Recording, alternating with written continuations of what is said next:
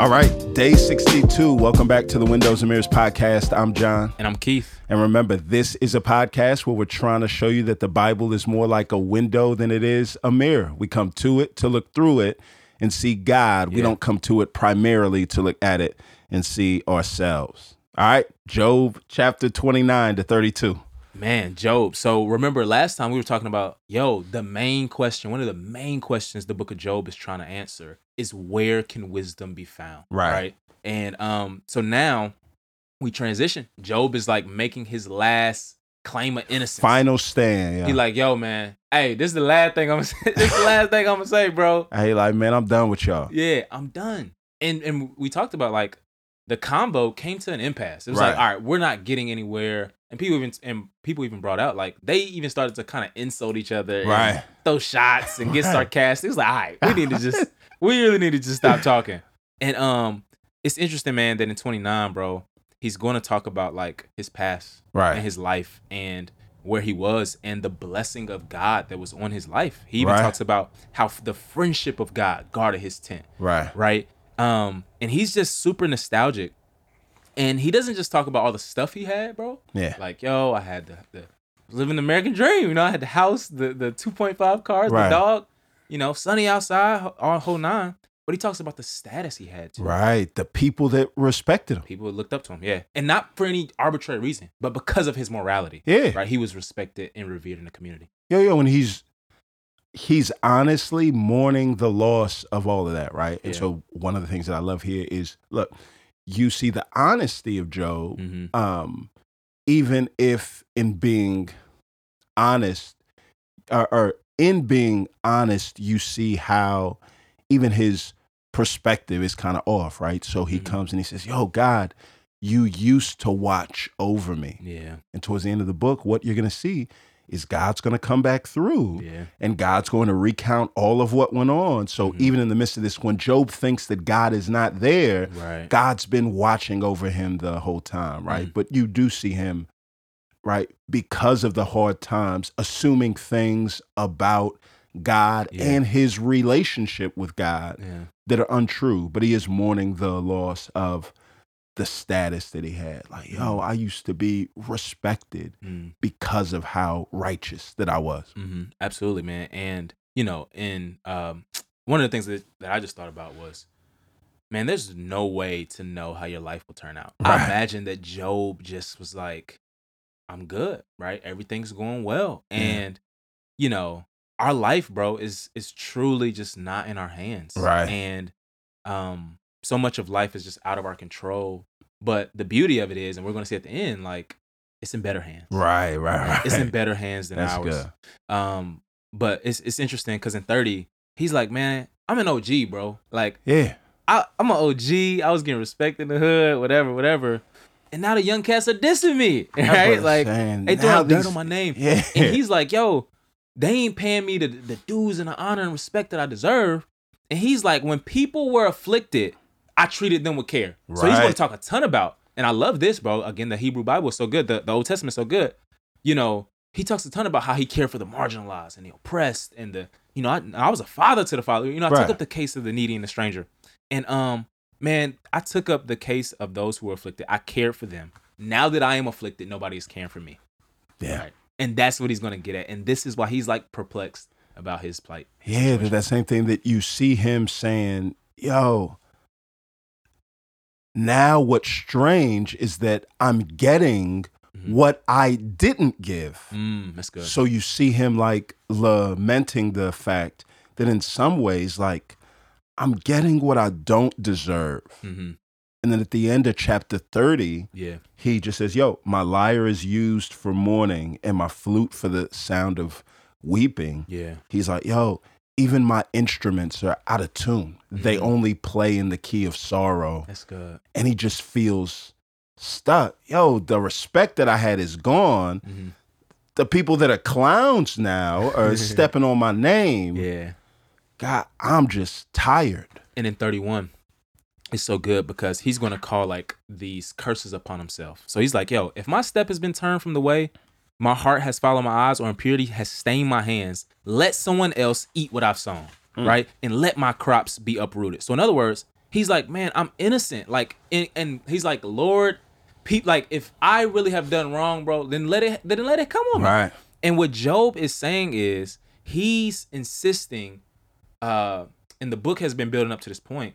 He's insisting that he needs an advocate. Right. He wants to present his case before God. Right. And he needs someone to go before him and be that advocate before God.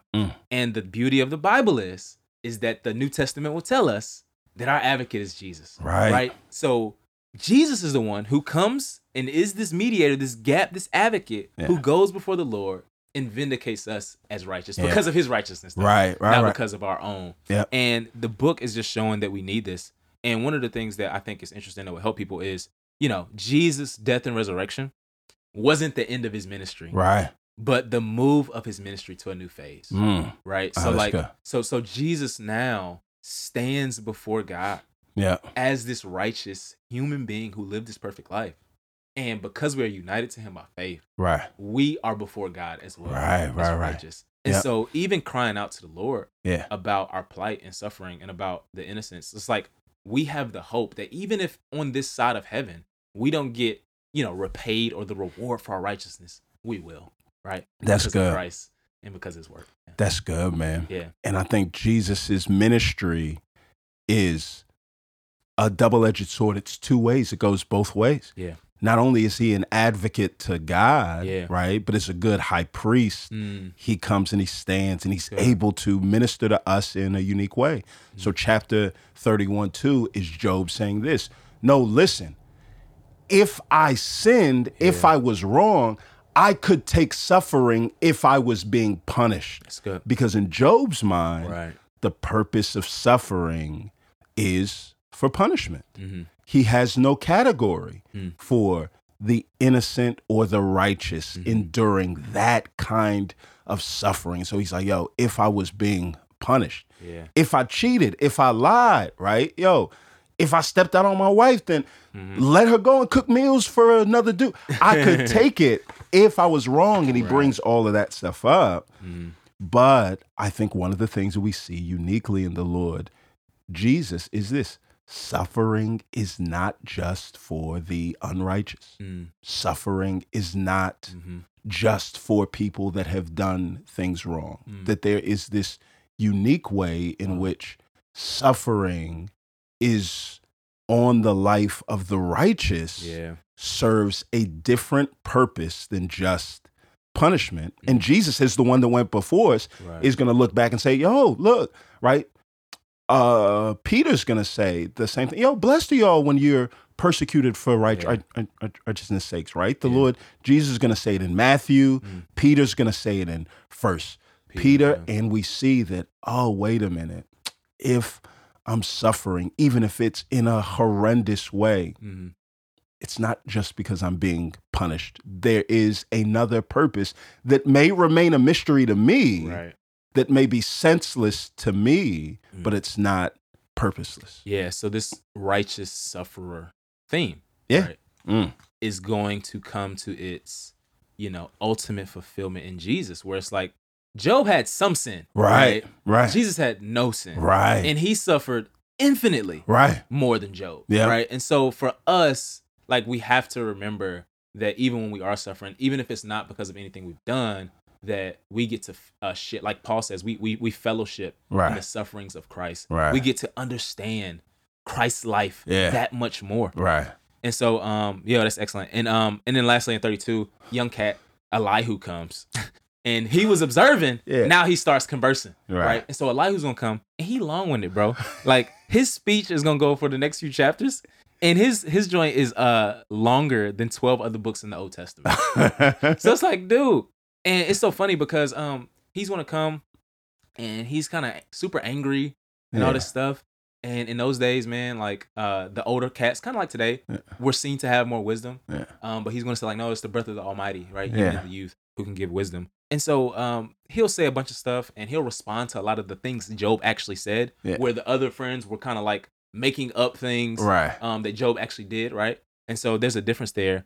But we'll just see how the dialogue goes forth towards the end. But again, we have to remember, bro, at the end of the day, our advocate is Jesus, Yeah. the righteous one, and he's the one who will declare us innocent, not just now because of his work, but on the last day when it matters most. Amen. Yeah. Yeah, let's pray. Father, we thank you that in Jesus we get a model of a righteous sufferer who endured suffering and reminds us, Lord, that even when we suffer, that's not as a result of a particular punishment.